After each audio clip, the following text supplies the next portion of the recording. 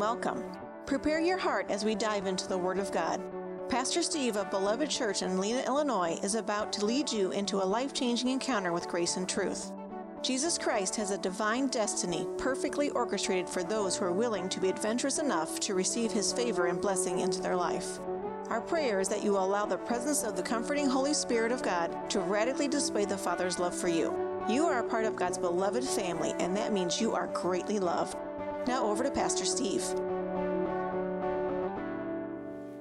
Welcome to Q&A Sunday today with Steve and Kay. Hooray. It's really not that hard to find A words that you can end with, so we can make this longer as the years go by. Just prior to doing our Q&A, which obviously there's not a whole lot of Q's anyway, so I have been praying about meditating on doing like an informational family gathering, family meeting,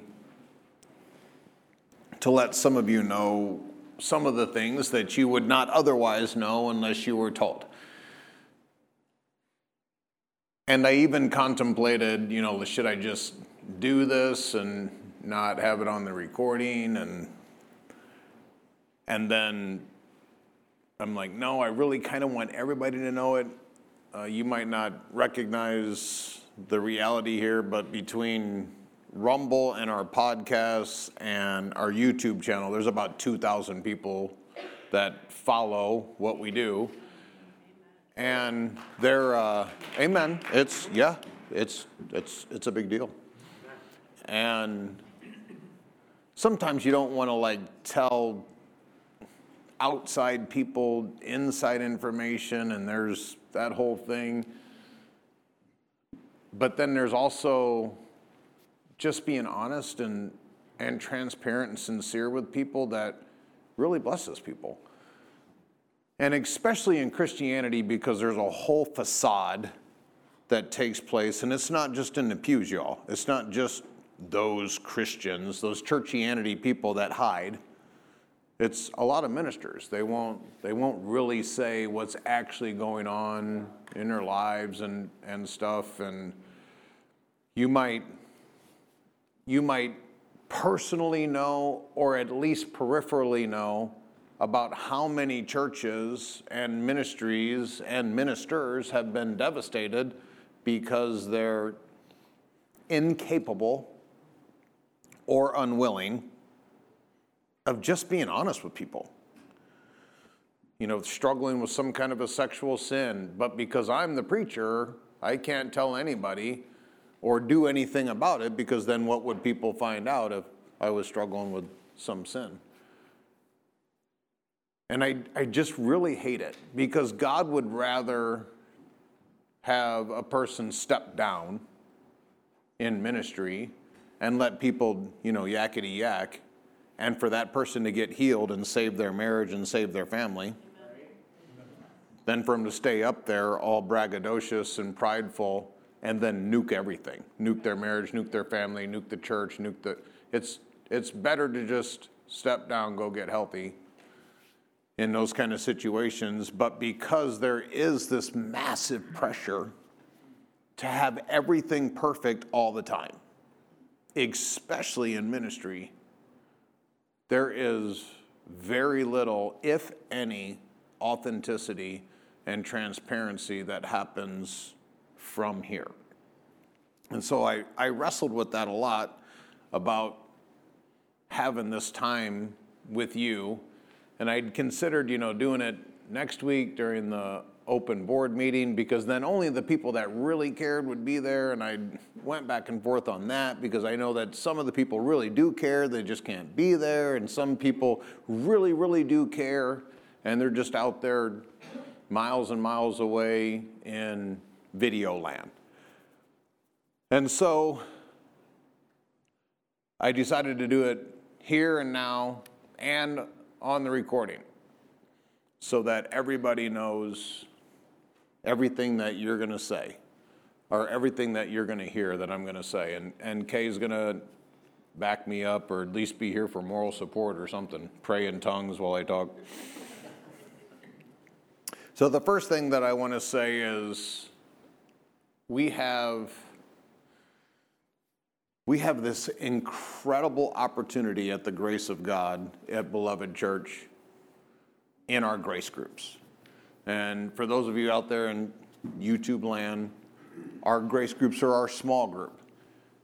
And this is something that is so near and dear to my heart because I have a deep revelation about really what the church is supposed to be. And most of the time it's not this. There's nothing wrong with this. There's nothing bad with this. But this is only a sliver of what the Lord intended for the church to be. There should be this. If you don't have the big room, corporate, 2, 3, 4, 5 hours hanging out, doing a thing, given an opportunity for a tongue, an interpretation, a prophetic word, a laying hand on whatever, you cannot really access those things outside of a corporate gathering. You're not going to get a prophetic word for a group when you're standing in the bathroom looking at yourself in the mirror. So there are things that can only take place in corporate settings. And honestly, some of those things are accentuated with more people that are in a room. And I know that you might kind of argue with that, like, no, God loves small gatherings. Well, I got news for you. The first New Testament sermon that was ever preached was to a crowd of 3,000, and they all got born again. So day one of the church was a mega church. Amen. And you got people on both ends of this spectrum. You got a ditch over here and a ditch over here. One ditch says mega churches are from hell, and they're evil, and they turn people into numbers, and they... Okay, well, Jesus had multiple mega church sermons. He had 5,000 in one, he had 4,000 in another. There was 3,000 born again on the day of Pentecost. There were so many people at the beach on the day that he launched his ministry with Peter that he had to get in a boat and row out and scream because there were so many people. They were pressing him into the water. So anybody that's over here in this this ditch that hates large numbers, you do not have the heart of God. God wants as many numbers as possible. He wants full rooms, full hearts, all the Spirit. He wants that. Build a bigger room. If it's full, build a bigger room. But he also loves this, the grace group, the small group, the one-on-one. I don't know why we can't get this. We are so dogmatic about our ideals that we think that there's only one way, and that's the way, and it's the way that I think. You ain't God. God has many ways to get things done. Many ways. I can prove it. You're here. You didn't get here how I got here. Praise God. Praise God. Praise God.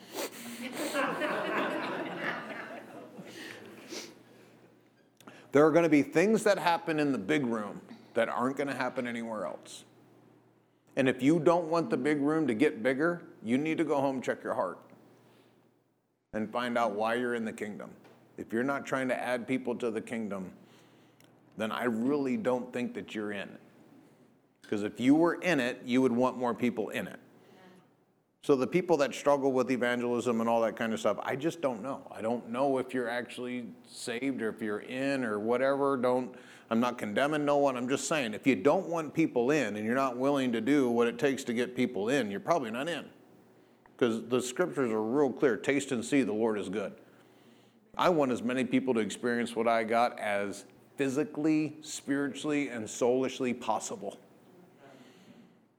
So much so I annoy people. I'm okay with that. But if you don't like the intimate setting either, then there's also something wrong with your Christianity. if all you want to do is be in a big room, hide in the back, on the back row, never meet anybody. I've met multiple people who've gone to a church for 10, 20, 30 years, and they couldn't name you 10 people in their church because they're one of 1,000. And they come in late, and they do their thing, and they check the box, and they leave early, and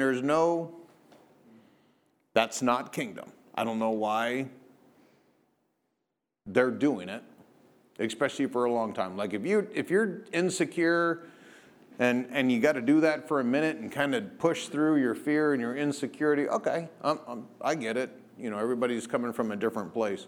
But if you're 5, 10 years in and you still don't want people intimately in your heart, there's something broken in you, and it needs to be fixed.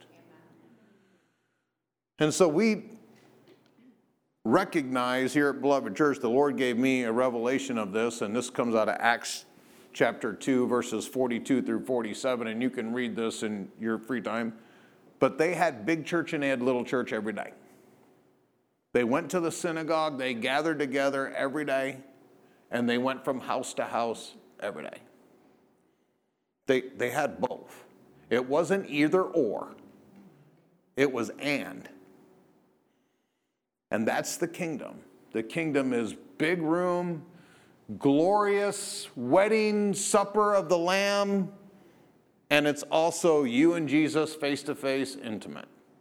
Both of those are good. So we launched the grace groups because we had some of the big room thing going, but we didn't have the little room thing going. And when we launched them, it took a while.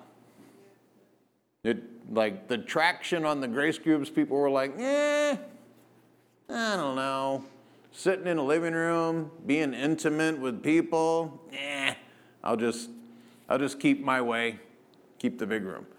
But slowly, as our culture started to continue to develop and go through the things that were necessary for us to grow, the grace groups eventually took off, and now they're at the stage to where there are Sundays where grace group attendance is as close to Sunday morning attendance as you can get.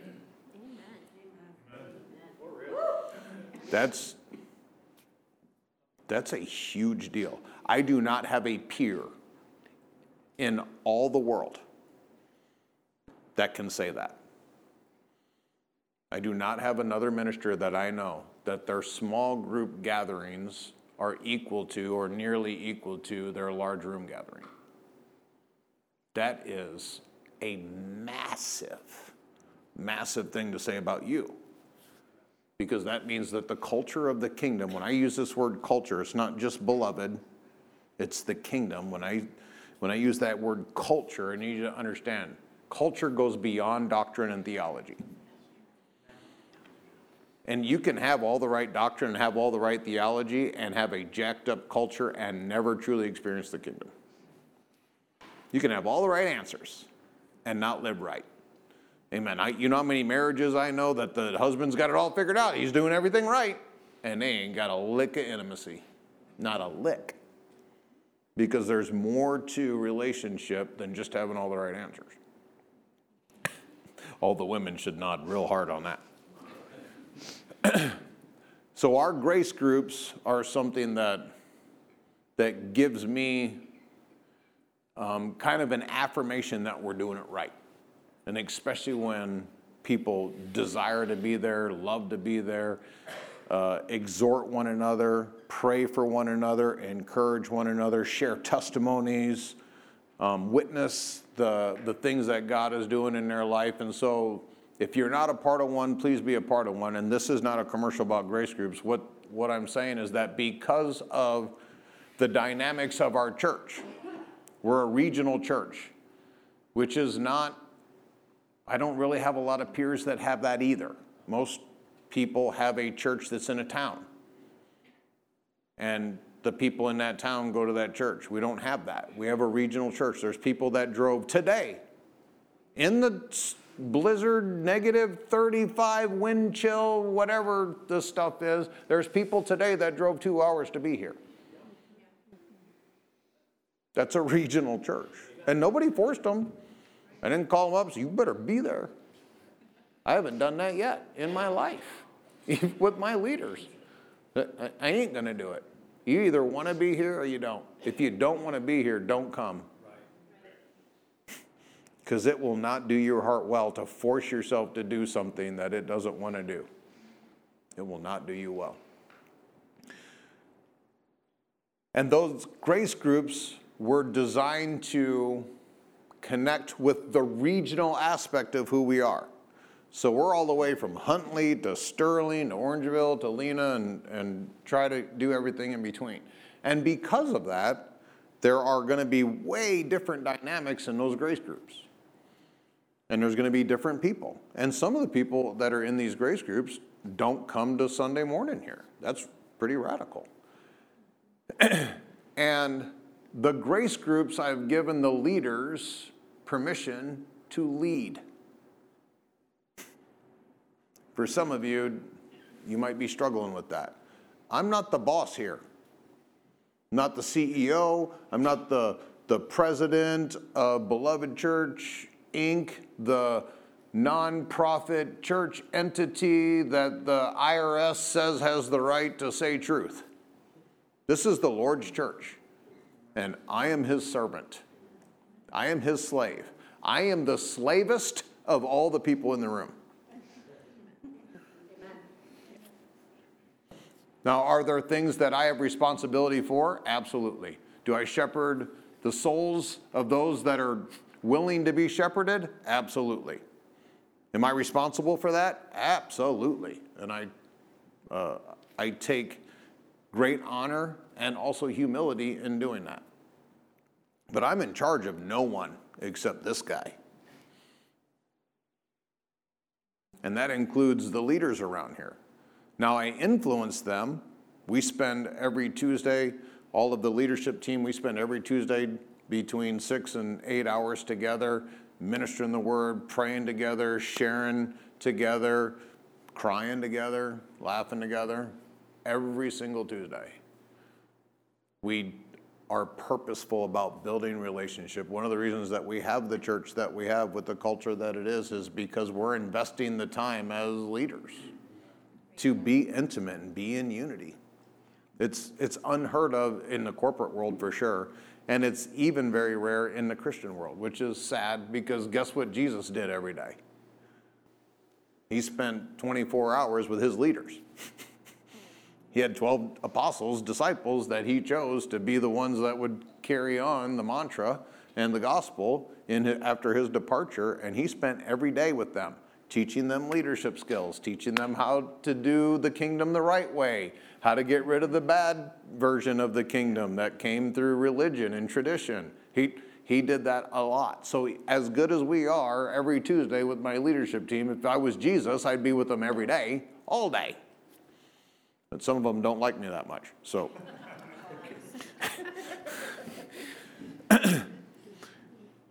Because of the leaders having the right to lead, there's going to be different dynamics in different grace groups. That's not wrong.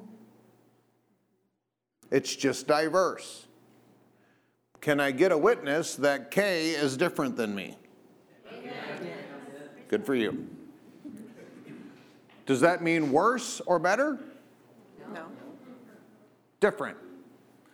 In the diversity of who we are, God created her female. Hallelujah. And God created me male. And in the difference, in the diversity of who we are, is what gave us the ability to be fruitful. That's why homosexuality is such a blasphemous relationship, because it is the arrogance and humanity of man to say we are going to do it our way, even though there's only one way that God ordained for it to be. That's why their movement is called pride, because that's what it takes in order to advance that way of thinking. But there's a lot of forms of pride. Pride also could be, I am a member of the Pearl City Grace Group when I'm not leading the Rockford Grace Group. And so if I came to the Pearl City Grace Group and I said, hey, Kay, let me tell you how terrible your Grace Group is, then I would not be honoring what God wanted to have happen there. And there is grace groups that we have that average 6, 8, 10 people, and there's grace groups that have 40 people in it. And we're growing. The sweet spot for a grace group is like 10, 12, 14. That's like the sweet spot. 8. And we're not going to, well, I'll say it this way. I have never done anything perfectly yet. I'm not saying I can't. I'm not saying I won't. I'm just saying I haven't done anything yet perfectly. And I don't think we're doing the grace groups perfect. But we're trying. Some of them have too many people. Some of them don't have enough. Some of them have kids' things. Some of them don't. Some of them have worship. Some of them don't. If what goes through your head when you think about the diversity of the grace groups is something negative or maybe what makes you want to complain about one or the other, then you do not understand the culture of the kingdom. Paul had a culture, and people were attracted to it and also repelled by it. And Apollos had a culture. And I could go in deep on this. I've studied this a lot. And some people were attracted to it, and some people were repulsed by it. And Paul and Apollos together made the kingdom awesome. Because one planted, one watered, and Jesus brought forth the fruit. So if there's things that might be happening in the grace group that you're at that are not awesome, then pray. But to talk about it with other people, to talebear and gossip, is not the kingdom. And I'll guarantee you, whatever grace group you're at, it ain't perfect. Even though I say Kay's perfect all the time, she's perfect for me as a wife. She's still learning how to be a minister, and she's still perfecting her imperfections, just like you. We're all going to do it together. But one of the things that is contrary to us doing that together is if I have a problem with Kay and I go and tell Stacy.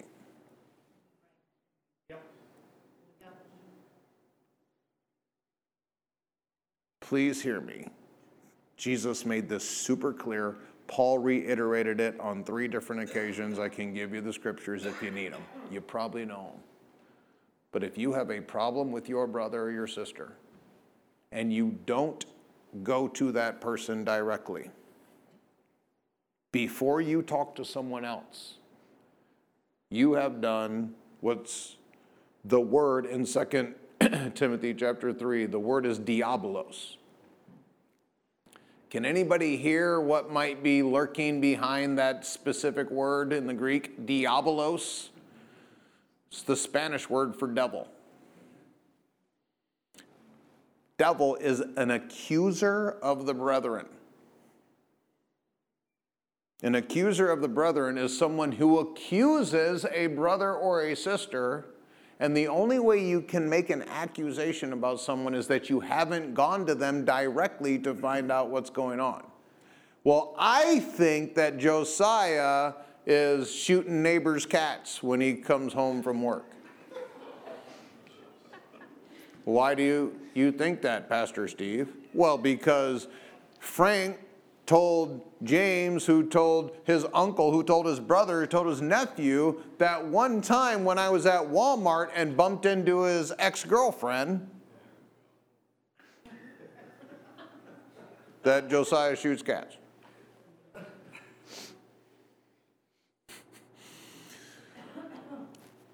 That is not the kingdom. Jesus said you're not even allowed to give an offering if you know that you have an ought with a brother and you haven't gone to make it right. Jesus said that, not Steve. This isn't the kingdom of Steve, it's the kingdom of Jesus. The way his kingdom is done is going to be through love, through unity, through grace, through mercy, or it ain't going to be done. Kay and I are going to have a great marriage because her and I talk about our marriage a lot, which means I listen.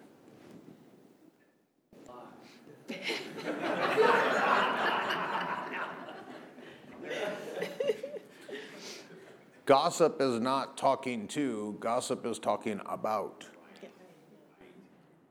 You will never fix anything talking about it.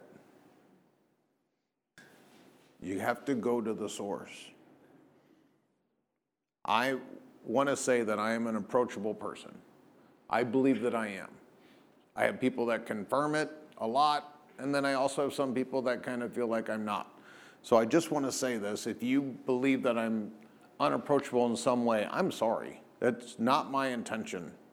I am not trying to project that. I might project that. It is unintentional. I am approachable. As I scan the room, I can believe that nearly everybody in this room that I'm looking at now, because you guys are the ones that braved it, that everybody in this room, I have probably either been at your table or you've been at mine. I know that we've talked on the phone and or texted. So I want to believe that I'm approachable. But maybe you think I'm not. I'm here to tell you to definitely make sure the truth is heard that Kay and I are very approachable. And if there's something wrong in Beloved Church and you don't know who to go to, then come to us.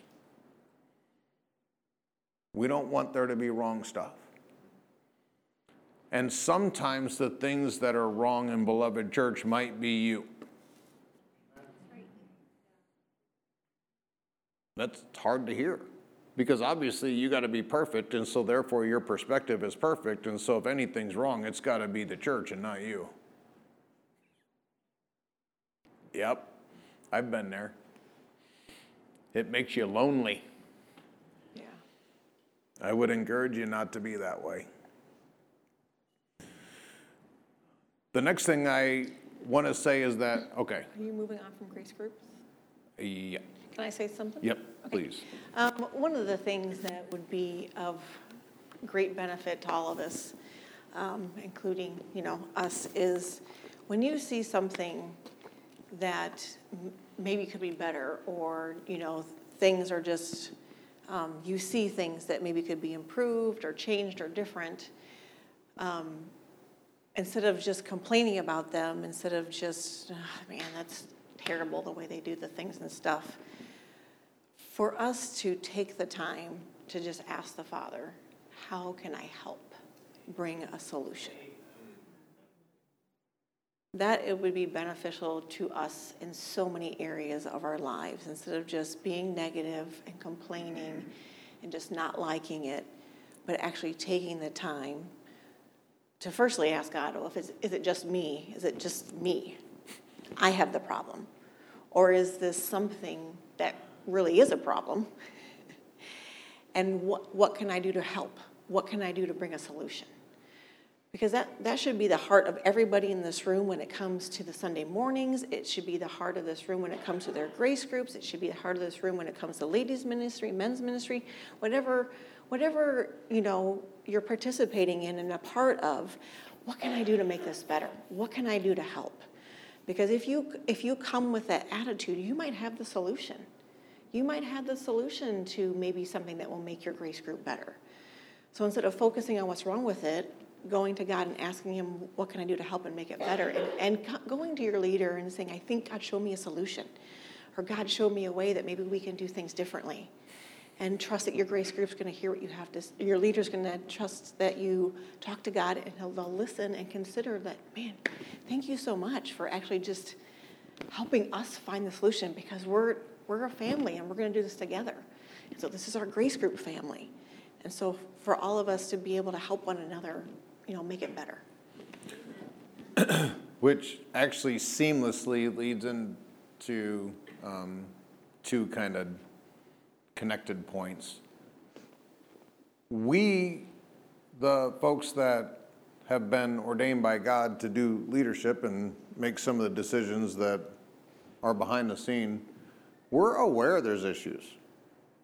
We're not doop-de-doos. We know there's stuff. That's why God has leaders. And I think there's some kind of a disconnect because people think that, the kingdom is this and then the world is this. And as it relates to purposes, there is a huge chasm between the two. But us doing this is going to have people. Anytime you add people to a scenario, you are going to add issues. We were just doing marriage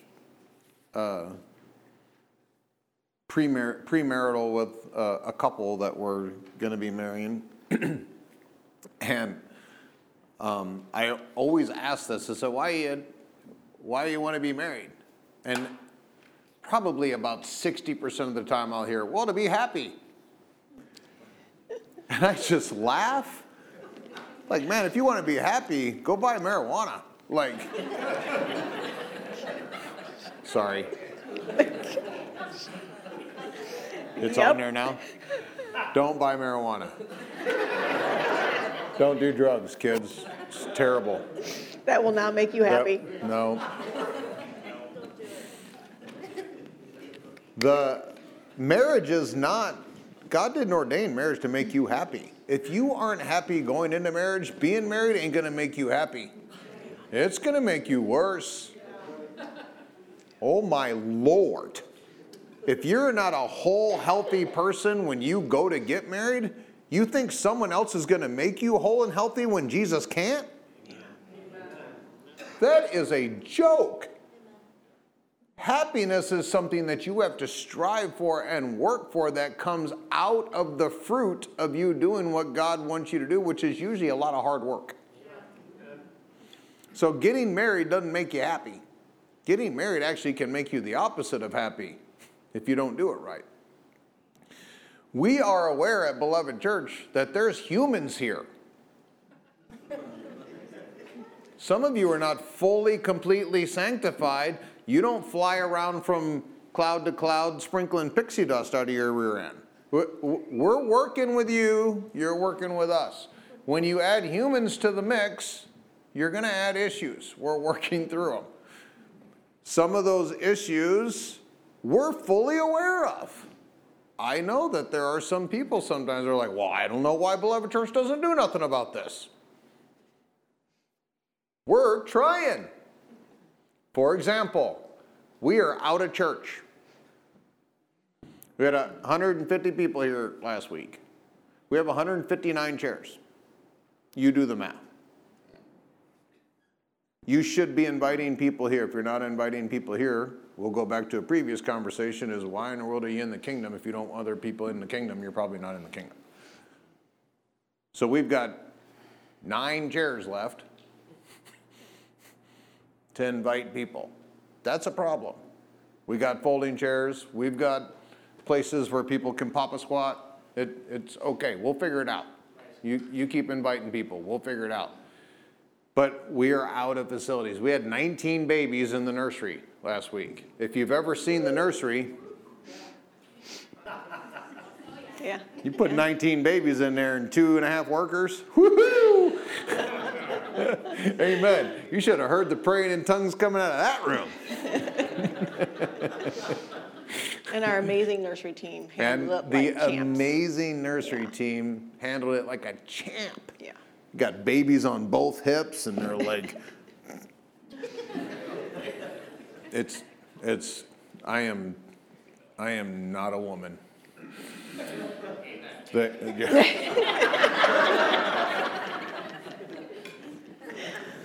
We are out of facilities.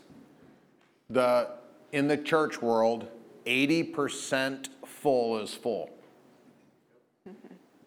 If you're more than 80% full, you are strangling your church, because people are people, and they just don't want to sit next to each other. Look around the room.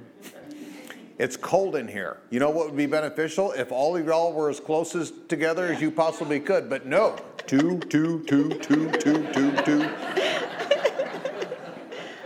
You'd rather be cold than be close to someone. It's still that human part that hasn't changed in you. Amen. We were out of facilities a while ago. But right now we're kind of stuck. Here's what we're stuck at. We owe about $200,000 on this building before we can do anything. I'm telling you this so you know. I'm not telling you this so you take up an offering or pass the bucket. I'm telling you so you know. Until we pay off this building, there's nothing we can do. We can't go buy another building. I'm not going to get into debt. I'm kicking myself regularly for getting into the debt with this building. That is not God's way. It's just not his way. And I knew that I missed the mark when I signed the papers. I knew it, but I didn't have a choice. Our old church was condemned because it was flooded. We were out of options. And I got stuck with a mortgage, which is a deed unto death if you look up mortgage. And I'm sorry for all of you that have been here a long time. I'm sorry that I put us into debt. I really am. I'm not doing it again. Which means that if we are going to grow and do what God asks us to do, we're going to have to deal with that and look into the future. I'll guarantee you the future is probably not less than $10 million.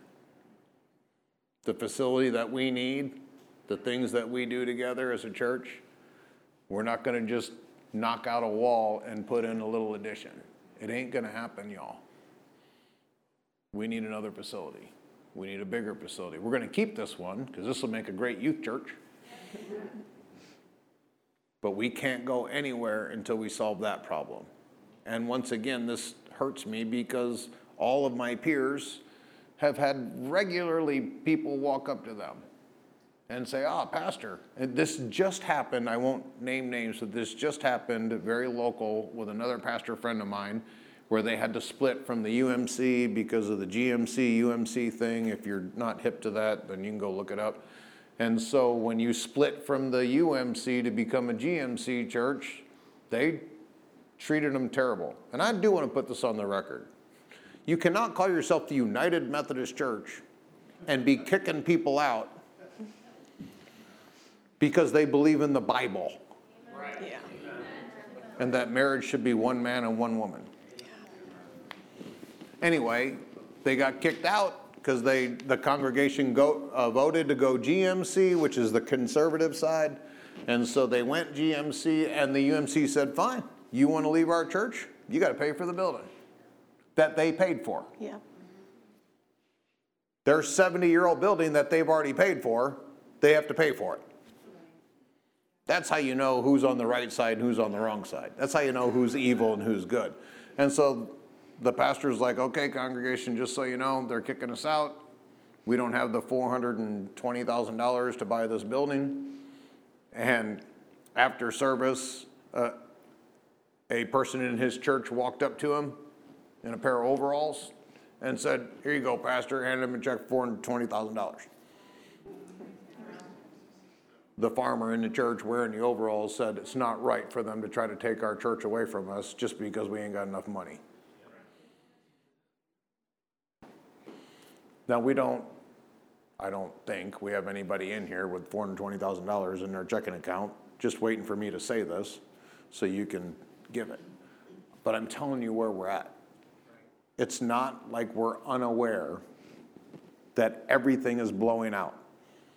That kids' churches got more kids than we got square space. Then we got more babies in the nursery than we got nursery, and we got more butts in purple chairs than we got purple chairs. We're aware. And here's where we're at. Additionally, I've been thinking about this and wondering because we are larger than we've ever been. We regularly go through all of our people. We take attendance every Sunday, and it's not because we're creeping on you or we got some attendance chart and you get a gold star if you've been here. We're doing it for us, so we know how many people are here, what their ages are, what we're to try to plan and make things right. So we mostly take attendance for us, and so in our attendance report, we have a system that we put all that into, and it helps us make reports and stuff so that we can be better leaders. And so I'm saying all that to say there are actively in Beloved Church almost 300 people, which is incredible. I remember when I couldn't get over 3. I had Kay, Hannah, and Gunner, and they were like, we ain't growing this church at all. The preacher's terrible. Stop it. Until he gets it figured out, we ain't inviting none of our friends. And so now we're 300.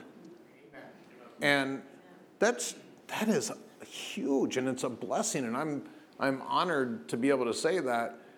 But it also hurts me a little bit because I'm wondering what really is changing in the hearts of people, because when you grow at that rate and you get to 300 and we're starving for volunteers,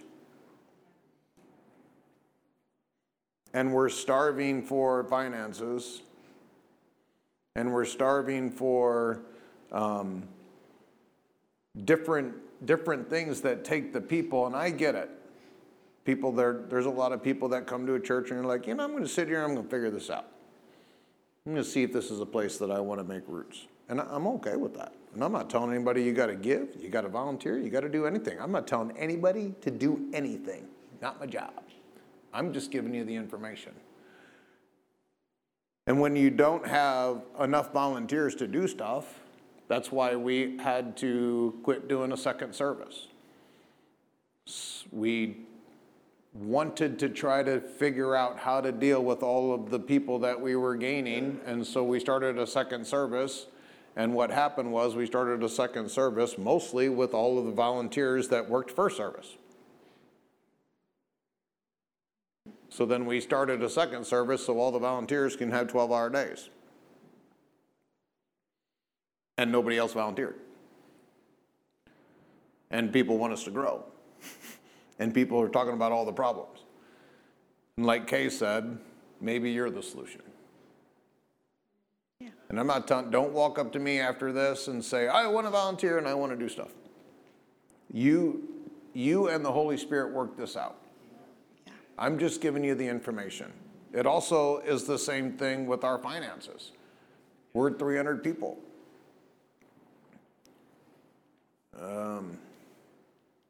Hallelujah. Ryan, Jess, Kay, and I took a pay cut this year. We had to reduce our budget back to 2 years ago when we're bigger than we've ever been. And there's some of that is for good reasons. The good reasons that some of that can be is because we've started, there's about 12 to 15 ministries that have been birthed out of Beloved Church. That's a big deal. Yeah. And so what happens is when you go from having a ministry to having 15, that's obviously going to dilute the people's giving.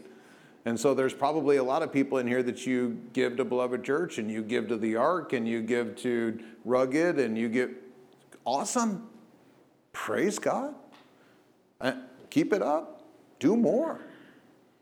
But I'm just telling you that Beloved Church General Fund is behind 2 years. And that also leads into an aspect of the finances that I am just shocked by. When Kay told me this, I'm like, I don't know about all that. But there are people that, because we have given everybody in this room, everybody in Beloved Church, everybody out there in YouTube land, we've given everybody a right to give. Not give how you want, Do whatever you want. We are not in charge of anybody. And so there are people that only give designated, which means we don't trust this church. We don't trust this leadership team. We're going to tell you what to do with the money, where it's going to go, or we ain't going to give.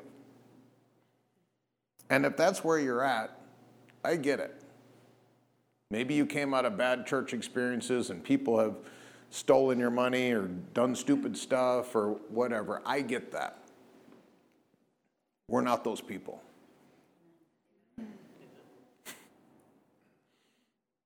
We're not. And if you want to keep giving designated, that's between you and Jesus. And I don't know. I didn't ask Kay. She just told me that there are people that the only time they ever give is designated to something specific that they think they need to do. That is your call if you want to do that. But what comes out of the general fund at Beloved Church is the mortgage and our paychecks. You can do whatever you want. It's your money. It's actually the Lord's money, but most people think they own it. And I want you to know that you have the right to do whatever you want. I'm just giving you information. And I'm not telling you to change anything. I'm telling you that this is the reality of what we've got going on at Beloved Church. And I would think it awkward if I brought my paycheck home to share with my family and I told Kay, hey, this can go to food and my tools. And she said, well, I kind of need some clothes. I have one outfit. Well, you better believe God, woman.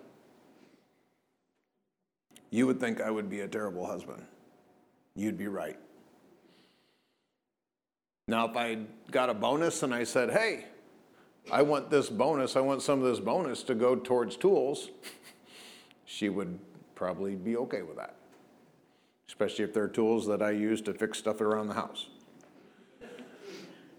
So all of that is some information, and like I said, I wrestled with whether I wanted that to be on a recording, because I don't know if I want people to know, because I don't want you to be moved by any kind of emotions. If you're thinking, oh, Steve and Kay and Ryan and Jess had to take a pay cut because I'm going to give. No, because then you're not giving from your heart. You're giving because you were impacted emotionally. Want you to pray about it. And if you give and you're regular and you are doing what the Lord wants you to do, then none of this is for you to change. This is just for you to know.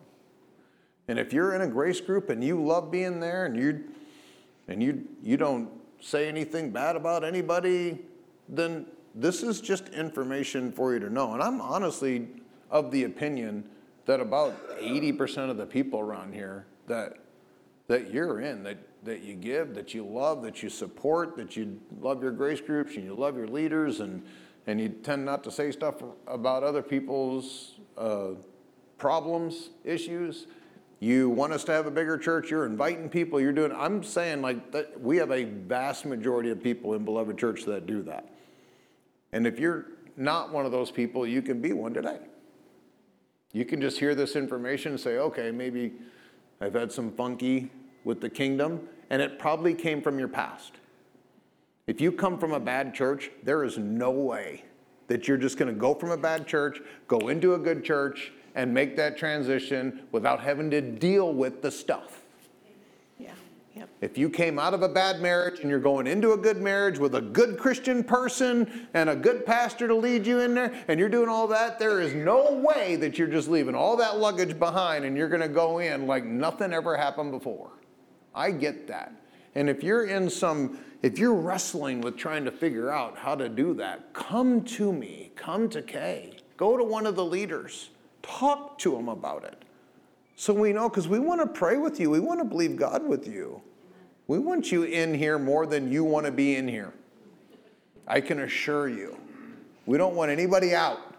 We want everybody in. That's why I decided that I'd say this stuff publicly and put it on the recording so that everybody knew. that you're all invited to be as close and as intimate as possible.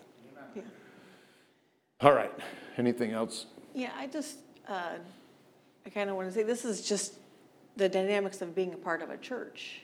It is. Like, we serve one another. And so we find that places that God has called us to serve in our family. Like we all, like even in the, just the natural family, we all have things we do to serve and help our families in the natural family, so it just makes sense that we all come into this family, into the family of God, and we find our place of serving. And, when we come into this family, how can I bless them? What can I do? Like, fathers, they're the providers. They want to come. How can I take care of my family? This is our family. How can I take care of my family so we have this place to gather? How can I help take care of the leadership team? How can I help make sure the building is somewhat warm? Not that I'm picking on Ryan. Speaking of facilities, we could use a new boiler. But, that's what family does, because you love one another. I love you. And so what can I do to serve you? I love you. I want to bless you with, my finances. I love you. And so I want to help find solutions to problems that I'm seeing going on in our family. Like, this is all a part of being in the kingdom and being a family and loving one another. And how can I just be a blessing in all these different areas? And so this is part of being a church. Right before Ryan sent me the the text, it literally was like this. I'm really sorry to send you this text, bro, but the boiler's not working again. This was last night, like 7:30. Me and the girls were upstairs chatting about, what were we even talking about? Anyway, I'm like, the boiler. So I'm like, all right.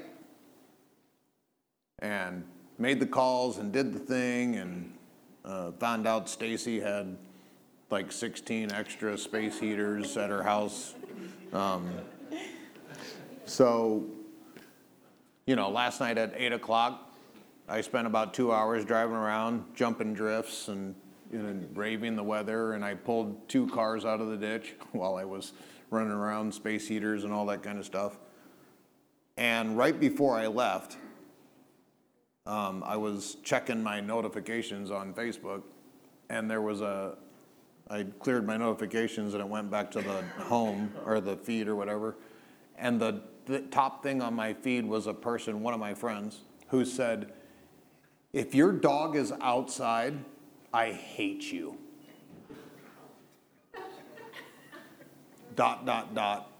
And I don't care what you think.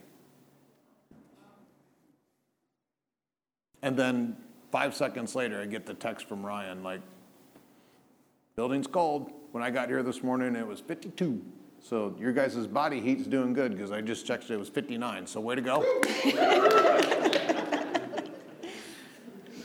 And I was driving around last night for 2 hours, praying and praying in tongues and just thinking about you guys and what was necessary to try to do a little bit to try to get some warmth in here. And I'm sorry that it's not warm. We tried.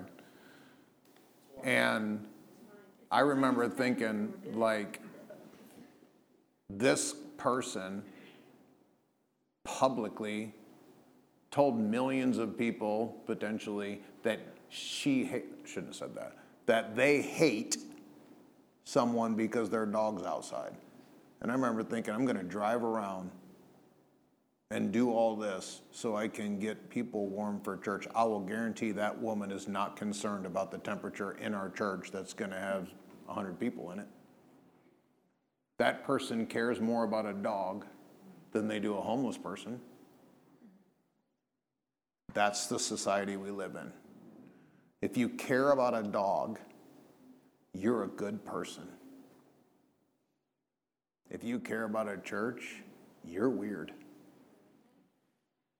That's how upside down our world is. That'll go into our first question for Q&A Sunday. We got there.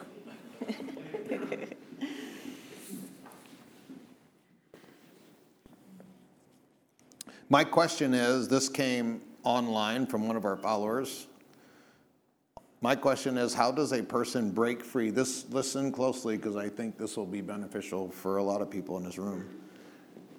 How does a person break free once and for all from the fear of death? Dealing with the thoughts of it, hearing about it from others, hearing others talk about, that dying seemingly, knowing about other people who are dying seemingly out of nowhere, they just dropped over dead. I'm going to keep my opinions to myself on that one. Hearing every commercial talk about death and or cancer and or COPD and et cetera, et cetera, et cetera. How do you fight against superimposing the things that happen to others on yourself? And they said, thank you for allowing Q&A. It really means a lot.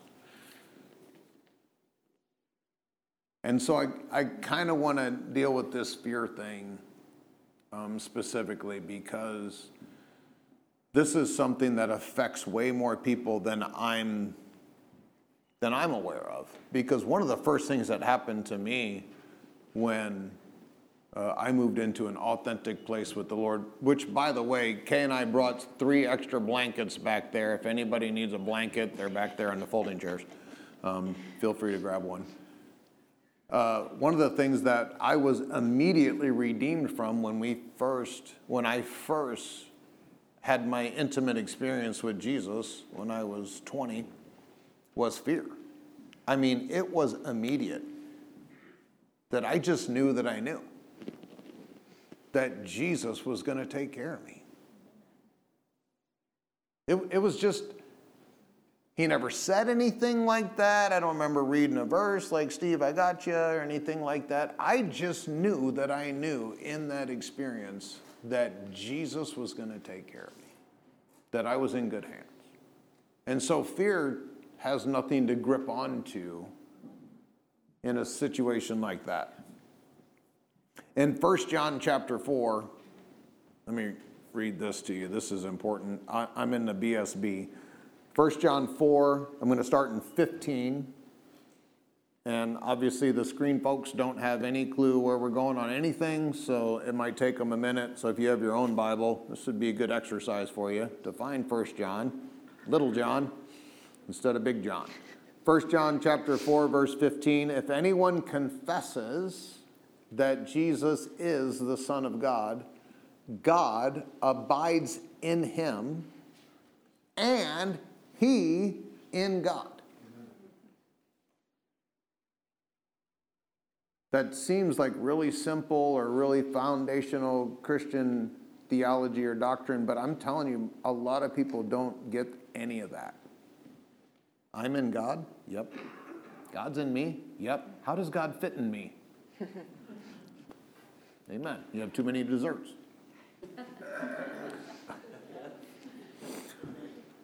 And the word confess here doesn't mean Jesus is the Son of God. That's an incantation, and I hate that stuff. Confession is something that comes out your mouth because your life is already living it. Yeah. This is why when people tell each other they love each other, or let me say it this way. I know that there's some people that tell me they love me and they don't love me. Because they're words. Anybody can say that.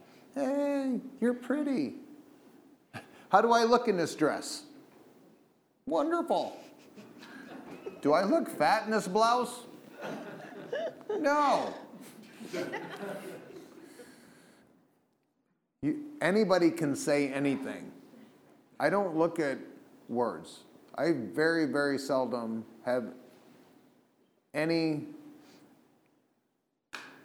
value for what people are telling me if they don't align with their actions. If the fruit does not align with the words, I throw the words out. And there's a lot of people that do this. This is the best church ever. Yep, in 6 months, I'll never see you again. That was the best sermon I ever heard. Okay, we'll see how many times you listen at home.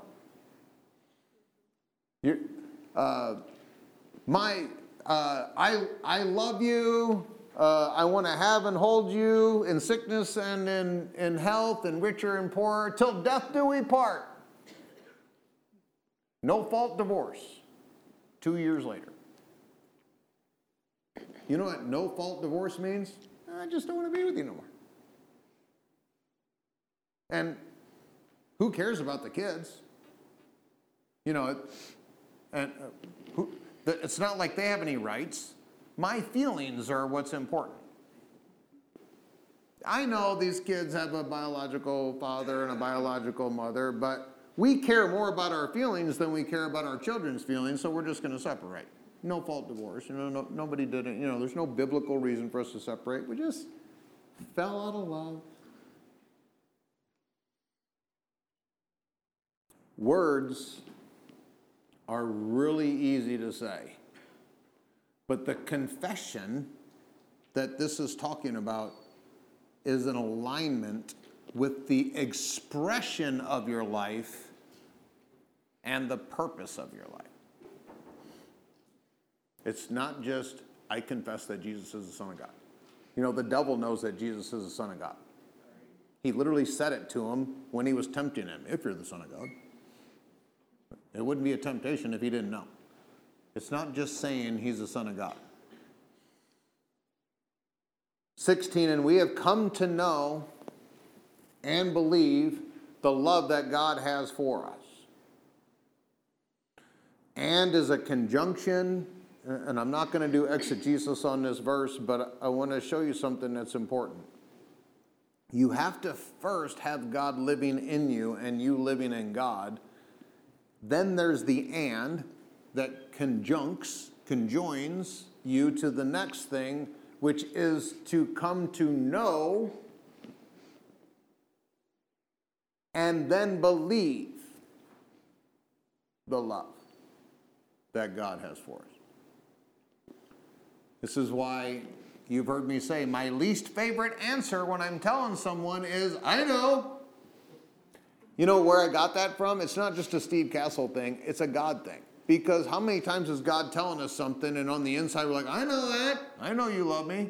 Really? You know. Because this is going to tell you what happens in your life if you know. If you know, then you believe. And if you believe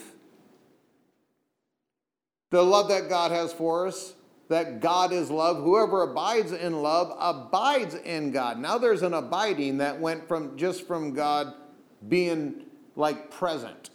There's a difference between God being present with you and God abiding with you. How many loveless marriages are out there where their spouse is present, like that's their address, that's where their mail goes, but they aren't abiding, living daily, emotionally connected, spiritually connected, soulishly connected, financially connected. All the things that go with actually abiding together is way different than just being present. I was there. Son, I watched your awesome football game. You did great. Really, Dad? Because every time I looked up, you were on your phone. Yeah, but I was there. Okay, you weren't there. By the way, just FYI, some of you have already experienced this. If you're talking to me and your phone goes off and you look at it, I stop talking.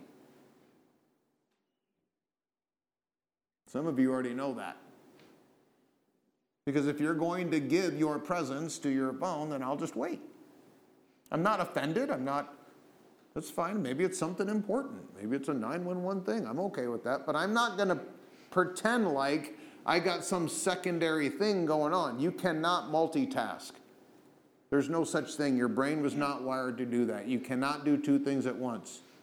You can do something well and something badly at the same time, but you cannot multitask. You cannot effectively do two things.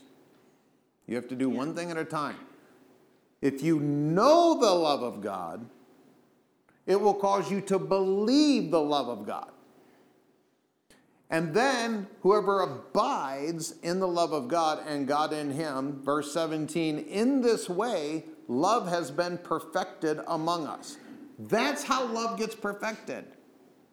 You know it, then you believe it, then you abide with it.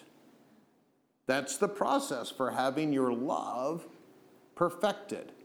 Not only your love from God, but your love to God and your love for one another. The way love is perfected is the way love is perfected. Period. This is the process. When that love is perfected among you, you will have confidence on the day of judgment. For in this world, we are just like him. Confidence on the day of judgment. That means you know that you're headed towards a day of judgment. You know it. Well, not me. I'm a Christian. There's no judgment for me. Really? We are all going to judgment. Yeah. I ain't got time for that, but I'm going to get into that later when we do the eschatology part of this series that we're in. But we are all headed for a day of judgment. There is a day of the Lord coming. There is a judgment day coming. And how you fare on that day will have a lot to do with what you believe and what you live.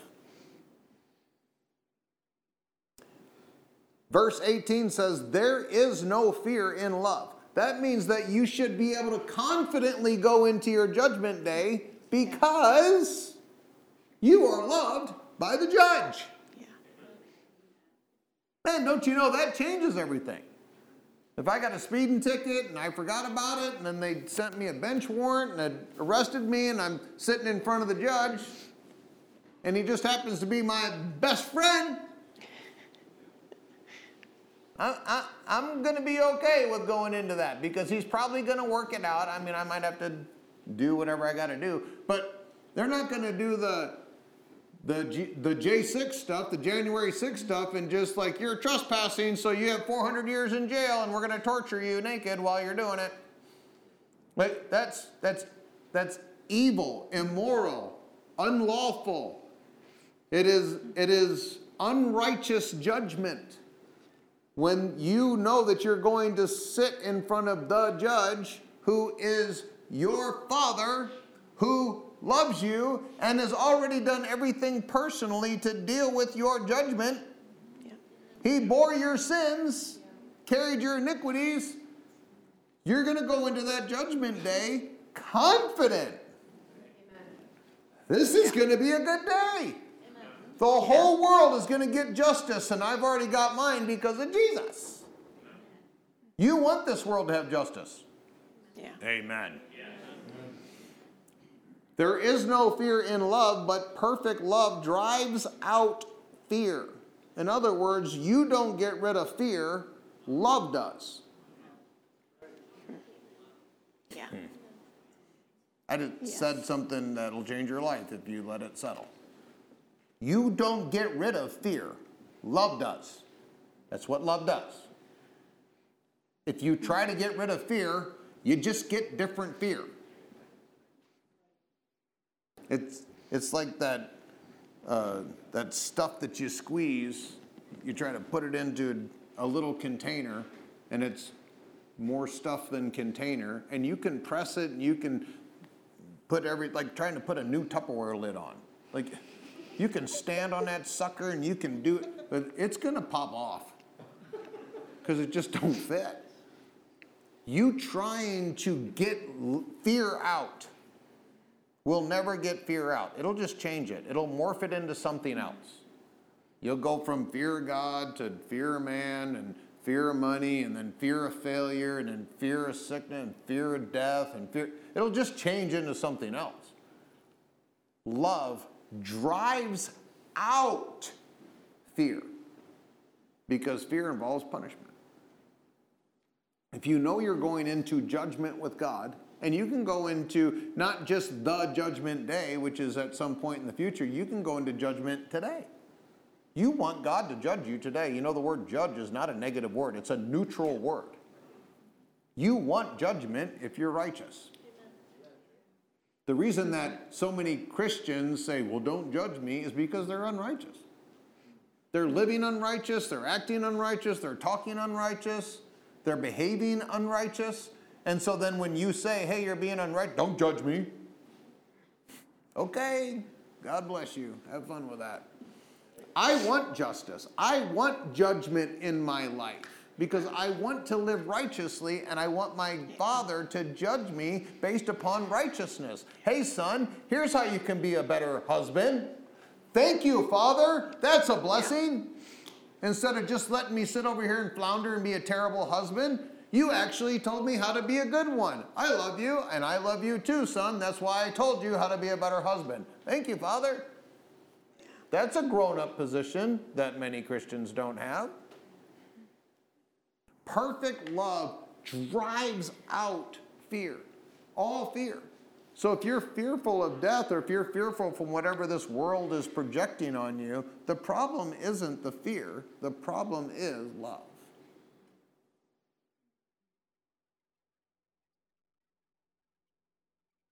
The one who fears has not been perfected in love.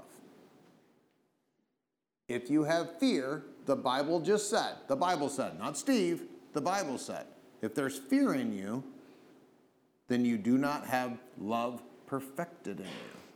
So what should you work on? Love. Fear is a liar. Yeah.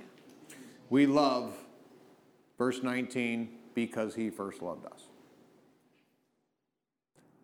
So when you're working on your love, are you going to work on your love for God? No. You're going to work on revelation, knowing, believing, and abiding in his love for you.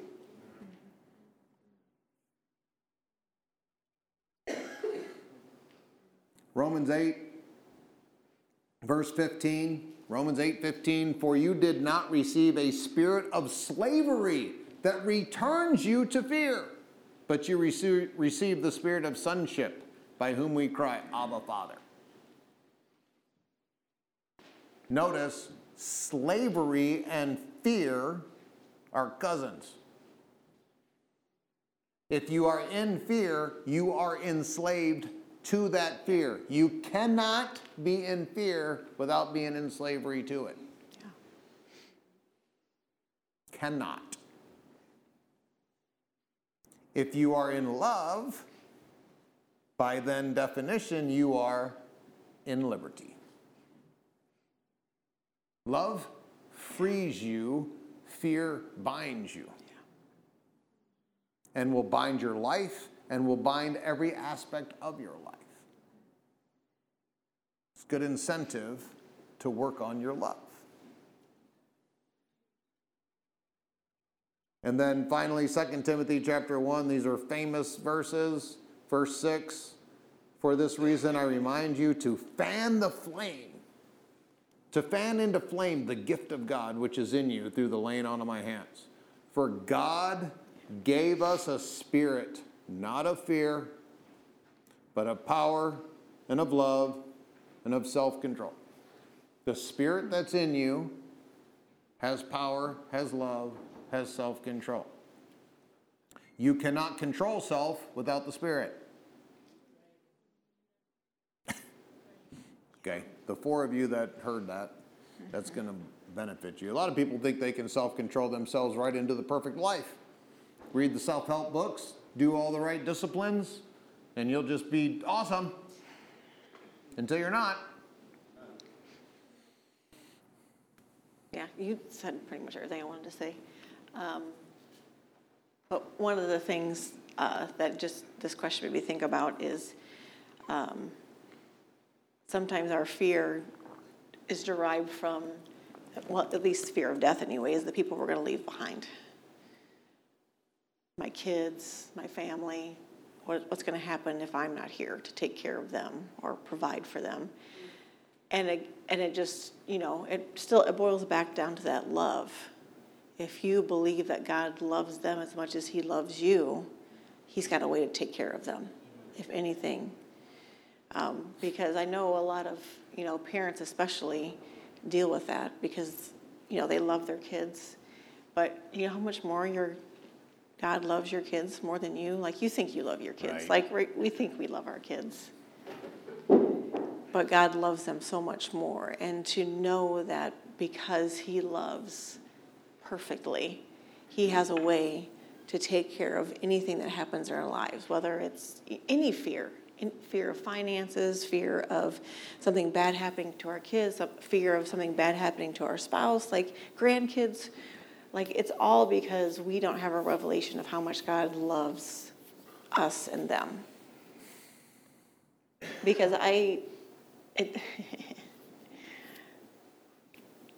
This has a reverse, too. Okay.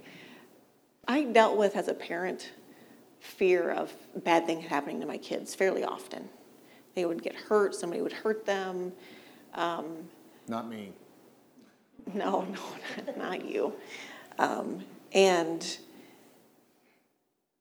it almost was this self-centered thought process that I love them more than God. That my worry over my children, my fear over my children and bad things happen to them just showed that I trust that, if I keep them safe and I keep them protective and I control where they are and I control who they're with and I control and I control and I control, then I will keep them safe and I will make sure nothing bad happens to them. And that was just so arrogant of me to think that I was my kids' safety net. I was their protector. And inadvertently, what I was doing in that process is teaching my kids that I was their safety net. I was their place of safety, not God. Me, Mom. Mom was going to keep you safe. And so I wasn't ever trusting that God was going to keep them safe. And God's going to tell you where to go, and God's going to speak to you, and listen to his voice. Because God's going to lead you into the safe places to go. And so it was this arrogance on my part, thinking if I just kept everything under control and I just kept them in the safe places, that they were going to be safe. It was false, and it was a lie. And it was because I thought I loved my kids more than God. And this pride goes into you too, because if God really took care of you the way that you wanted to, well, then you'd know that God loves you. That's kind of arrogant too. How about you trust him to take care of you? And maybe not tell him how or why. Maybe he'll figure it out. I know it's shocking to think he might be smarter than you. Another aspect of this is that our children, we are required as parents to show our children a safe place. Because otherwise, how could they ever trust the love of the Father? If I am their father and I did not show them a safe place with me, how could they ever trust the Father to be safe with him? Amen.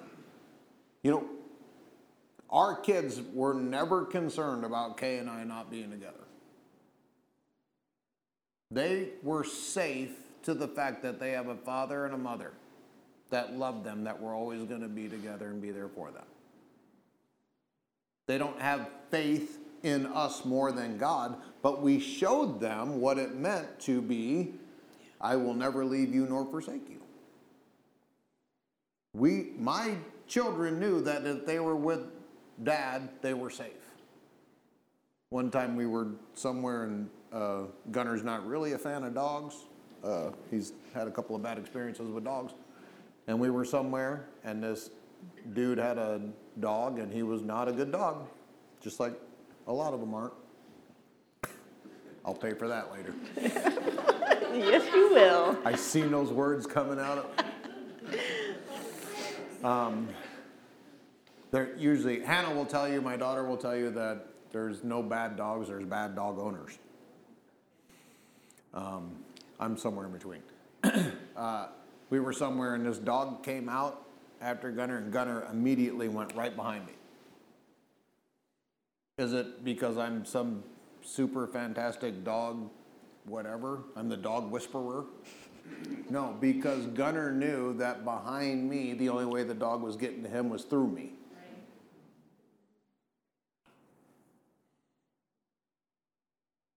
We should be creating that for the only way that our children, man, I'm not going to get into parenting because if I get off on this tangent, I won't come back.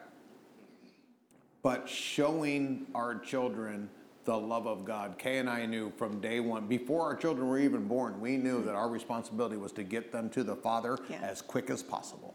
Yeah. Because we suck at parenting compared to God. Yeah.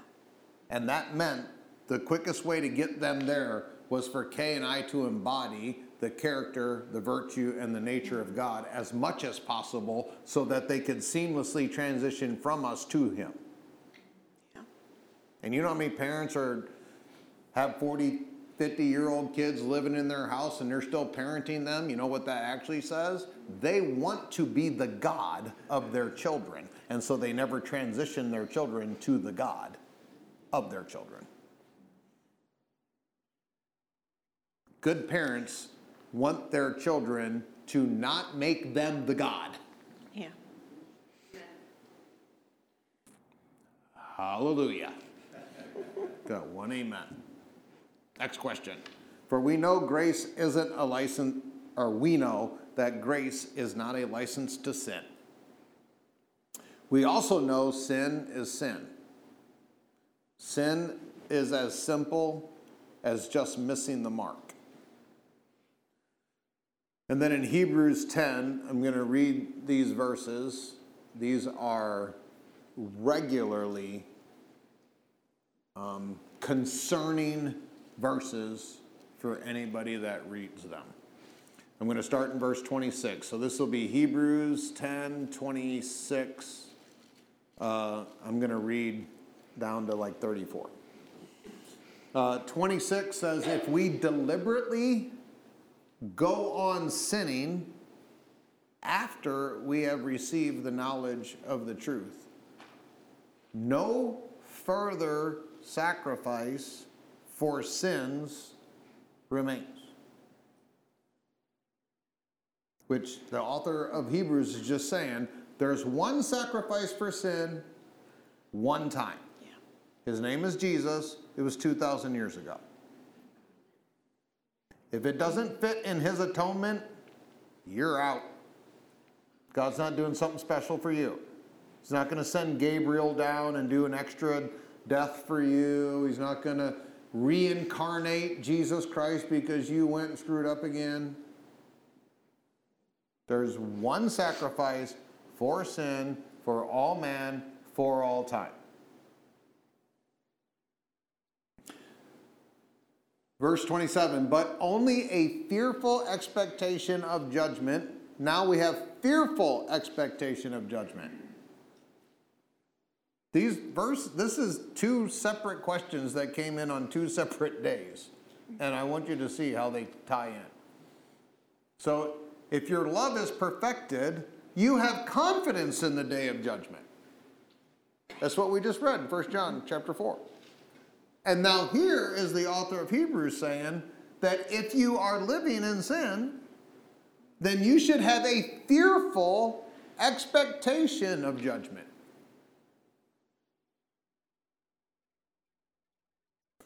But only a fearful expectation of judgment and of raging fire that will consume all adversaries. Whoa! I think he said it clear. Anyone who rejects the law of Moses died without mercy on the testimony of 2 or 3 witnesses. How much more severely do you think one deserves to be punished who has trampled on the Son of God, profaned the blood of the covenant that sanctified him, and insulted the Spirit of grace? I'm going to remind everyone, I didn't write none of that. That is good, solid, canonized scripture that is in the Bible. You can like it, you can hate it, but it is there. And I will tell you that there are a lot of quote-unquote believers who are dangerously close to a lot of these things. Treading underfoot the covenant, If you can't do your covenant of marriage right, if you can't do the covenant that you have with your children right, do you really think you're doing the covenant with God right? Yep, quiet in here. Insult the spirit of grace. You know what grace is? Grace is what empowers you to get out of sin. And so when you're in sin, when you're missing the mark in your life, God sends grace to you. Romans chapter 5, verse 27, 28, somewhere in there, it says that where sin abounds, grace does much more abound. When you are stupidly, ignorantly messing up your life, even on purpose, God sends grace there. Why? To lift you out of your stupid. That's what God does. He empowers you to do what you can't do. That's what grace is. And so if grace shows up, if you're mucked up and you're in the middle of a self-inflicted, ridiculous scenario, and God says, quick, send grace to Steve. He's messed up right now. And you know, Gabriel probably will say, well, he messed himself up. He made his bed, he should lie in it. The Father says, no. He's my son. I love him. Send grace. And so then grace, whoosh, shoots out of heaven and comes right to Steve and then whoa, hovers right here. And then I said, no, I got this. I'll take care of my finances. I got it. I got the self-help books. I'm gonna eat a little better. I'm gonna take the holistic herbal remedies for all my stuff. I'm gonna meditate and think happy thoughts. Grace is like, I want to help you. No, I got it. I'm good. You know how many times I've offered to pray for someone, like at a Walmart or something? Like, hey, can I pray for you? I really feel like God just wants to bless you or something. I'm good. You're good? Yeah, I'm good. You don't want me to pray for you? No, I'm okay. I'm good. You're good without God, without prayer. Yep, I'm good. Okay. Good luck with the despising the spirit of grace. Hope it works out for you. Life lived without grace is guaranteed failure. For we know, verse 30, for we know him who said, vengeance is mine, I will repay. And again, the Lord will judge his people. The Lord will judge his people.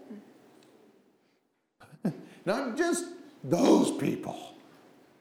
Because we want those people judged. God, judge them. I mean, Lord, bless them, because I'm supposed to pray nice, but judge them. Judgment begins in the house of God. The Lord will judge his people. Verse 31, it's a fearful thing to fall into the hands of the living God. Verse 32, remember the early days that you were in the light? In those days you endured a great conflict in the face of suffering. Remember those days? Sometimes you were publicly exposed to ridicule and persecution. At other times, you were partners with those who were so treated. You sympathized with those in prison and joyfully accepted the confiscation of your property, knowing that you yourself had a better and permanent possession. Now what? When we first come to the Lord, we tend to just go all in like, God's awesome. He loves me. He saved me. He redeemed me. I'll do anything. They can take my property. They can take my stuff, but I'll just keep my Jesus. 20 years later, Jesus, pray. Read the Bible. Go to church. It's cold out. Changes. What changes? Faith. Love. What the author is talking about here, these are some really tenuous verses. The whole book of Hebrews was written on this, about keeping the faith. And I could break off and go into kind of a hermeneutics of the book of Hebrews and unpack all that. I'm not going to do that. But this is what the author of the book of Hebrews was writing for. because the people that he was writing to were facing life. And life was trying to take their faith. It's happened a lot. I could name names, give phone numbers of people who life took their faith. And what he wrote this book for was to encourage them to keep the faith. That's why Hebrews 11, the famous Faith Hall of Fame chapter, is in the Bible. He said, look at all these people that had faith. They didn't do it perfectly. Moses was a murderer. David was an adulterer. Barak in there was a bad person. All the people that were named in there, none of them were perfect. None of them. But they kept the faith. They worked through their problems. They came back and worked it out. Faith in God. Believing in God, believing in his love will keep you from any of the fearful expectation of judgment that will come as a result of someone who continually lives in sin. Why is it important to live a holy life free from sin? It's not because sin will give you judgment or damnation or send you to hell. You don't go to hell for sin. You go to hell for not believing. People that went to hell didn't believe. They didn't believe in God's forgiveness. They didn't believe in God's character. They went where they believed. Sin will destroy your faith and your relationship with God. Sin doesn't separate you from God. You've heard preachers say that forever. Sin separates you from believing. You continue to live, a good example was Kay and I. When I was in my spiritual coma years, the sin that was in my life that I allowed into my life was putting distance between Kay and I and putting distance between me and God. Why? Because the sin was taking my belief. It was changing me to believe something else. Well, I'm not going to be just happy with Kay. I need Kay and a few other gals. I'm not going to be happy with what God gives me. I'm going to have to sell my soul to make more money because money will make me happy. It changed my belief system. And if you would have talked to that version of Steve Cassell, I promise you, if you would have talked to that version of Steve Cassell 15 years ago or whatever it was, you would not even have recognized the belief system in that guy compared to the guy you know now. The belief system. I still had the same kind of character and virtues. I just believed different. Sin changes your belief. If you believe enough to do the sin that's coming to tempt you, then you're going to believe that that sin is going to produce something in your life. A person who steals believes that stealing will add something to their life. Otherwise, why would you take it? It's a belief system. Sin changes your beliefs. That's why if we go on deliberately sinning after we receive the knowledge of the truth, there's no further sacrifice for sin that remains. Because there's nothing that can be there's no atonement that Jesus can make that can change you out of your belief system. You have to believe. You have to believe for the rest of your life. And the best way to keep your beliefs pure is to live pure. And I got tons of other verses on here, but we're out of time. So I'll let Kay put a bow on it. One of the things with this, too, in the book of Hebrews, that the author is being just very deliberate in his language and just very black and white, is for generation after generation after generation after generation, it was sacrifice for the remission of sins. Like, that is all that they knew. This is how this works. And then Jesus came. And there's a better way. And there's a new covenant. And so they were starting to operate in that new covenant and live that life out. And then things got hard. And there's this warning almost, I want to call it, in the book of Hebrews, where like, don't go back to that old covenant, that old way. It doesn't work. It's done away with. It's old. There is a new and better and perfect way. And just how we do that sometimes. How we come into the kingdom and we're all in and we want to do things God's way, and then things get hard. And then we kind of start going back into the way the old man used to live life, and the way the old man used to think, and the way the old man used to talk and live life. And so it's just this warning, like, don't do this. This is going to be of no benefit to you if you go back to this works mentality. If I just do this, if I just do it the old way, don't let the pressures of life try and convince you that the new and living in kingdom way is not the way when it gets hard. Yeah, Romans 6 deals with this too, and Romans 6 says that the old man is dead. Dead. And we resurrect the wrong person all the time. We want to go back to that old way, that old man, and do things that way. Knowing that at one point you wanted that man dead so much you put him on a cross. There's a lot going on here, and like I said, I can't unpack all this, but like the word in verse 26, it says we deliberately go on sinning. You know, people read that like, well, man, I deliberately sin. Well, of course you do. Every sin you do has a deliberation to it, a deliberate aspect to it. You know, you can't, like you guys have heard me talk about my testimony about gluttony. Like you can't unwillingly get fat. Nobody held a gun to your head and shoved a fork down your throat. Eat more dessert now. No, every time you're like, hey, I like this. You're deliberately doing that, and some people hang their hat on this deliberate part. But this deliberate sin here is talking about unbelief. If you deliberately choose to not believe, which will happen if you live unholy, you will deliberately choose to unbelieve. And if you deliberately choose to unbelieve, there is nothing that's going to rescue you. Jesus made one sacrifice for all the sins, for all of man, for all time, and your only response is to believe. All right.